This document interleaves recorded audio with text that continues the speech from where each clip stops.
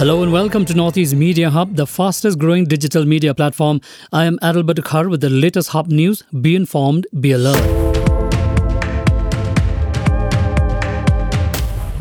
In another blow for the TMC, days before the election, more than 120 of the party workers joined the NPP in Dadengri constituency. The workers were welcomed by local MLA and candidate from the constituency, James P.K. Sangma. The new joinees cited ill treatment of party workers by TMC candidate Rupa Marak and other senior leaders as reason for leaving the party.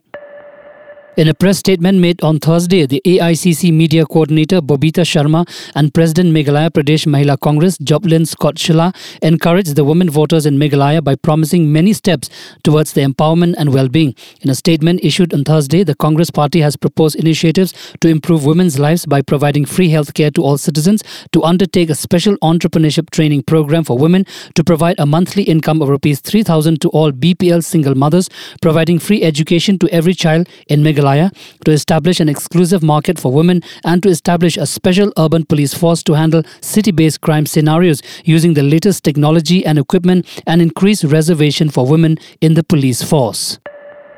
Moving on, amidst tight security, casting of votes for the 60-member Tripura Assembly began on Thursday morning from 7 a.m. with malfunction in some EVMs. Around 81.10% voter turnout has been recorded till 4 p.m.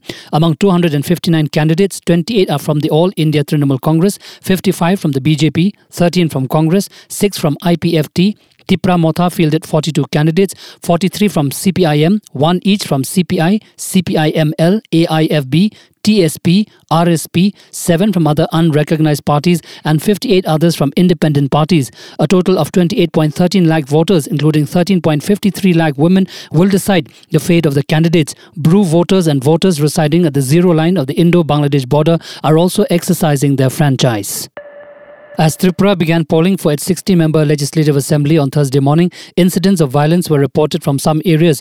In one incident, polling agents were reportedly assaulted in the morning hours at booth number 3 and 4 of Shalgar Centre under 33 Kakravan constituency. In another incident, one supporter of CPIM was beaten outside of the Kalachera polling station in a 36 Shantir Bazar constituency in South Tripura district. As per reports, he was taken to hospital by officials, and following the injury, he is not able to tell the names of the attackers.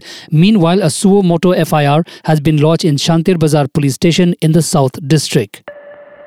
Newly elected BJP MLA Sering Hamu was on Thursday sworn in as member of the Arunachal Pradesh Assembly. Speaker P.D. Sona administered the oath to Hamu, elected from Lumla constituency in Tawang district, at a function organized at the Assembly premises Itanagar. The 60-member house in the state now has 5 women representatives, including 4 from the ruling BJP and 1 independent legislator.